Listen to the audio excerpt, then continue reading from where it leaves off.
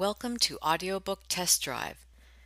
In today's episode, we are featuring an excerpt from A Knife in My Back, Amy Brewster Mystery Series Book 1, written by Sam Merwin, Jr. In the first outing of Amelia Winslow Brewster, Amy to her friends, the elephantine, cigar-smoking, blue-blooded genius of a detective finds herself in a battle of wits with an unknown killer who has neatly framed her nephew.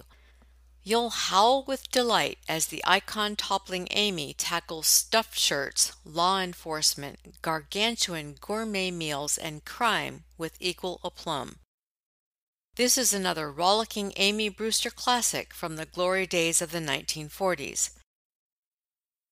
And now for your listening pleasure, an excerpt from A Knife in My Back. Chapter 4. For a few stunned seconds, Chris couldn't believe the girl's body was real. Surely, no one person could shed so much blood. It looked more likely that a can of paint had fallen in some mysterious fashion on the girl and knocked her cold. But his eyes kept returning to the haft of the knife protruding from her back. It hadn't been paint. It was then that Chris Horton yelled in sheer terror. The hair on the back of his neck was standing straight out. The idea of violent death in this staidly opulent Boston mansion was more than frightening. It was almost obscene. His cry brought the quick sounds of approaching footsteps almost before its echo faded, and in a matter of seconds, Gordon appeared in the doorway. For a moment, he looked puzzled as he sought the source and cause of this unseemly disturbance in his domain. His eyes rested on those of his master, then followed their gaze to the corpse. He swayed a little as if someone had slipped a powder into his ginger ale. Then he closed his eyes and shook his head, as if to toss away this dreadful illusion. Finally, when he saw that this process was unavailing, his expression became one of sadness, and he looked at Chris reproachfully. "Pardon me, sir," he said, once more the unruffled head servant. "But don't you think it would be a wise idea to get the young lady out of here? I'll see to having the rug cleaned as soon as it is done." Chris stifled a semi-hysterical impulse to burst out laughing. The words and the thought that lay behind them were so utterly typical of Gordon. The butler gave not a passing thought to the law. He cared only for the house and its residents that he had looked after for so many years. The status quo was there to be maintained at all costs, come murder or whatever. "I'm sorry," said Chris, and he almost meant it. "I didn't kill her. I hardly had time.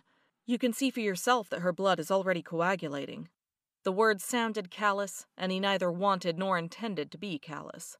But the girl, lying there dead, did look oddly like an upset store window dummy with paint spilled over it. "Yes, sir," said Gordon dubiously. "It does seem unlikely, sir." "Get out of here," said Chris, snapping out of his rigor vitus. "Call Weddington and tell him about it. She's his secretary. Then call the police. Whether you approve or not, this is murder." As the butler moved silently toward the hall telephone to fulfill these orders, heavier footsteps sounded, and Chris's brother Joe appeared in the doorway, carrying the inevitable amber-filled glass in his hand. Not as conventionally handsome as Chris, Joe, despite his irregularity of feature, conveyed an impression of vital good looks. His eyes, slightly bloodshot, still displayed a lively curiosity in what went on around him, and his personality was magnetic.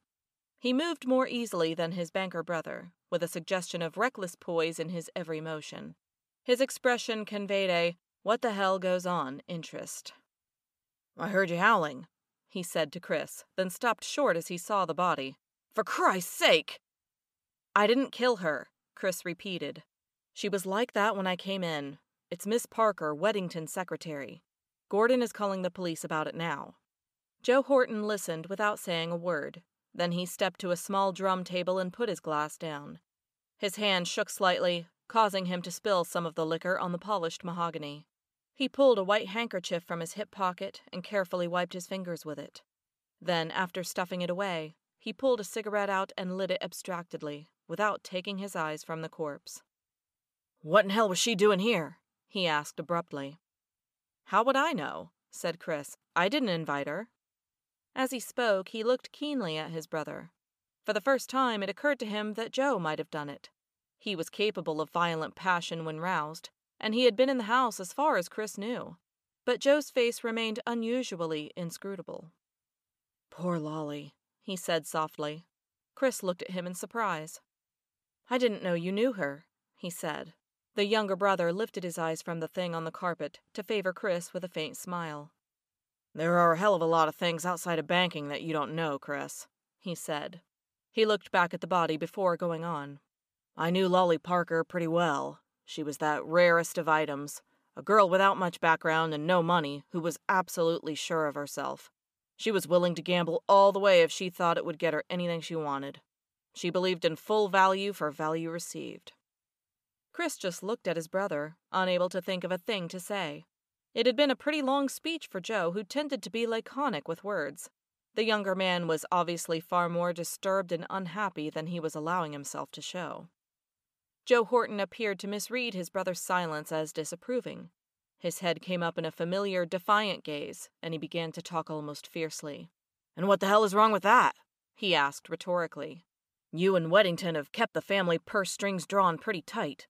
If I liked her and found out that she could get old Weddington to loosen up a little and she didn't mind giving me a lift, well—" He turned back to the table, lifted his glass abruptly, and drained it dry without a tremor.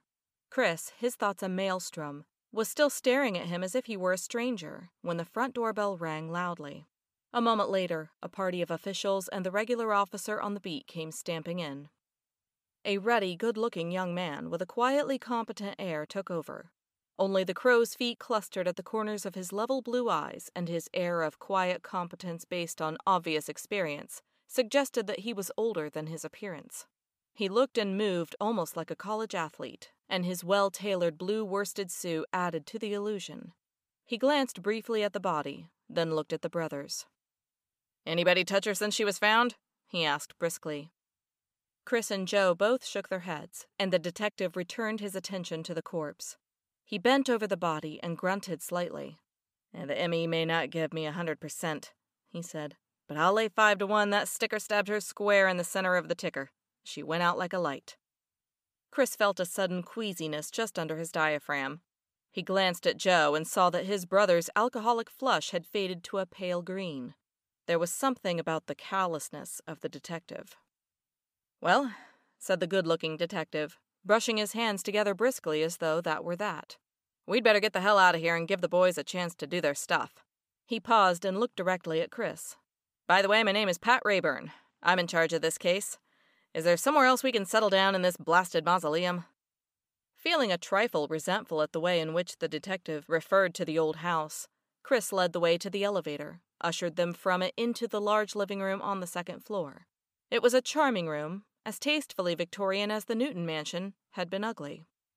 Joe, who had not forgotten his glass, wasted no time in refilling it from a graceful carafe that stood with others on the small table between the 2 tall windows at the front of the room.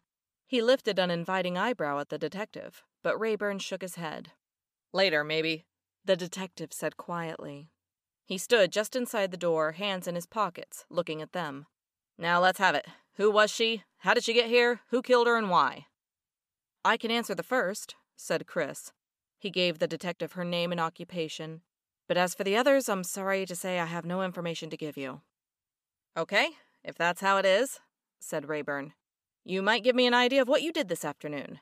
He listened closely while Chris gave a chronological, if not over-detailed account of his trip to Newton for the paperweights, nodded at its conclusion. "We'll check, of course," he said, nodding curtly. "If the garage times it right and the ME comes up with facts instead of his usual guess, you haven't a thing to worry about, Mr. Horton."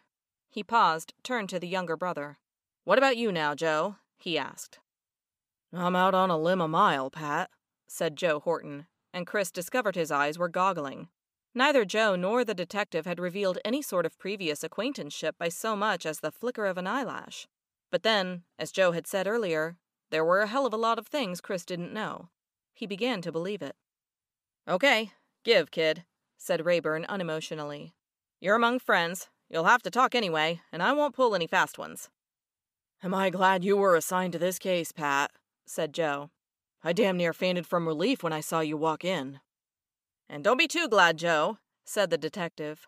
"I won't pull any punches either. We aren't out on a bender together now. I wouldn't want you to burn for this, but if you did it, you'll fry. You'd fry if you were my own brother instead of Mr. Horton's." "I was afraid of that," said Joe, wincing. "I know you're a cop, Pat. Well, here goes. I didn't turn in until 5 a.m. this morning.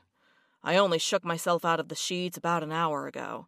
I had Gordon bring some brandy upstairs so that I could shake out some of the cobwebs from the lining of my skull. I didn't even go downstairs until I heard Chris howling. That had never happened before, so I decided it called for an investigation. Chris isn't given to loud noises." "Okay," said Rayburn. "Did you know her, Joe?" "Sure," said Joe, and Chris's heart did a nervous hop, skip, and jump. Then, astoundingly, the younger brother added, "So did you, Pat." "Where in hell did I know her?" the detective asked. Joe immediately launched into a colorful description of a house party in somebody's lodge in the Lake District of Plymouth, which all three of them, Joe, Rayburn, and the Parker girl, had attended. It was too much for Chris. He got up and poured himself a double drink. "I get her now," said Rayburn. "She was the gal with the build." He made a gesture with both hands that caused Chris almost to choke on his drink. "Well, somebody must have done it. How about it, Joe?" "Not me," said Joe. "Hell, Lolly was my best bet for digging a few extra bucks out of the family exchequer." "Sort of a red-headed goose," said Rayburn, chuckling. "What about this great stone face of a butler of yours, then?" "Good God, no," said Joe. "Gordon is part of the mausoleum. In fact, sometimes I get him confused with the place. They look alike." To his horror, Chris had to stifle a giggle. A mental comparison between Gordon and the facade of the house revealed unexpected similarities. "I'd better get a load of him anyway," said Rayburn. Gordon was summoned and arrived, imperturbable as ever despite the addition of an upper-tier third wrinkle to the usual pair of horizontal lines in his forehead. "Okay, Gordon," said Rayburn. "Relax. You can be at home here." Despite his light touch, there was something about his forthrightness that suggested both ruthlessness and power. "Did you let anyone else into this house before Mr. Horton, Mr. Christopher Horton, that is, came in this evening?" "No, sir, I did not," said Gordon. He hesitated, looked troubled. "Well, what is it? For Christ's sake, open up, man. This is murder. A girl was stabbed to death downstairs, and we've got to find out who did it." The detective's manner had grown rough with anger. He seemed to loom bigger than he had on first appearance, and his presence dominated the room. Gordon looked increasingly distressed. Well, he said. "I did get the impression that I heard someone talking to her in the small living room downstairs. That was when I got the tray from the sideboard in the dining room to bring the brandy up here for Mr. Joe. That was about 15 minutes before Mr. Christopher rang the bell." "Swell," said Rayburn. His eyes gleamed almost like a cat's in the dark at the prospect of a new lead. "Got any idea who it was?" "Hardly, sir," said Gordon, drawing himself up and pursing his mouth primly. "I am not in the habit of listening at keyholes." From his delivery, it was obvious that the butler meant it. Rayburn ran anguished fingers through his dark brown hair and heaved a sigh of pain. "For God's sake," he said, putting his face in his hands. "I have to fall on my prat over an honest butler. Didn't it occur to you it might have been someone who didn't belong in this house?" "No, sir," said Gordon unhappily. "I thought it was probably the young lady talking to herself in different voices until the body was found." Gordon added a fourth line to the wrinkles in his forehead as the detective loomed over him angrily. And, fond as he was of the old retainer, Chris couldn't blame Rayburn for being angry. "Beat it," the sleuth snapped angrily. "Before there's another murder and I take the rap for it. But I swear to heaven," he added, glancing at the butler's receding back, "I wouldn't burn for it. If I ever ran into a case of justifiable homicide, that would be it." "Gordon," said Joe, looking up at Rayburn over the top of his glass, "is what is known in more vulgar circles as a character. I've wanted to kill him myself more than once. He's terrific at his job, but trying to get him to say anything is like pulling a bronze statue's teeth." "That never occurred to me," said Chris, surprised. "I guess I've been used to him too long or something." His voice faded out at the look of disgust both Joe and Rayburn hurled his way.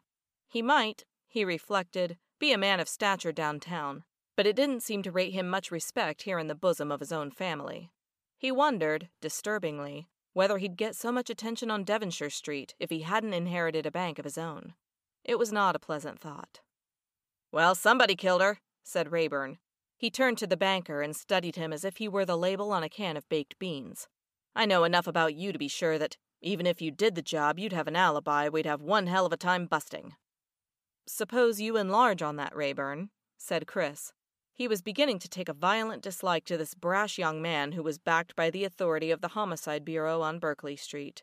Rayburn just looked at him, then shrugged his heavy shoulders. "You haven't much of a reputation for taking a chance," he said, then turned to Joe before Chris could think of any sort of a reply. "As for you, you old son of a gun, if I have to burn you for this, I won't like it. You're a pal, but you could have been the voice Gordon heard in the downstairs living room." "Sure I could have," said Joe with a mocking grin. "But you'll have one hell of a time making it stick, and you know it." "Damn," said the detective, shaking his good-looking head. "The limey who pulled that line about a policeman's lot being a happy one certainly knew what he was talking about." Chris was still boiling at the semi-contemptuous tone with which Rayburn had commented on his reputation. Damn it all, how could a banker take needless chances? He had other people's money to worry about. If he acted like a college sophomore on a goldfish-eating spree, he'd damage his bank's name and do irreparable harm to any number of perfectly innocent depositors. At the same time, he was a human being, not a statue hewn from stone adorning the facade of the Horton Bank. And human beings, as was well known, were prone to take all sorts of damn-fool chances. It was a tough problem he had never felt called upon to face before. He wondered who could give him an answer. Realized Pat and Joe were hard at it. "The only thing wrong with this airtight case of yours, Pat," said Joe quietly, "is that I didn't do it. Oh, a good prosecutor could cook up a number of motives.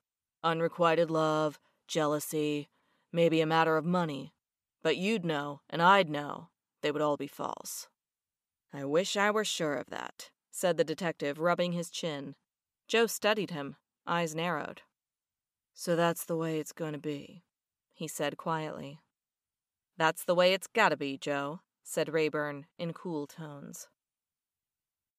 We hope you enjoyed listening to this excerpt from A Knife in My Back.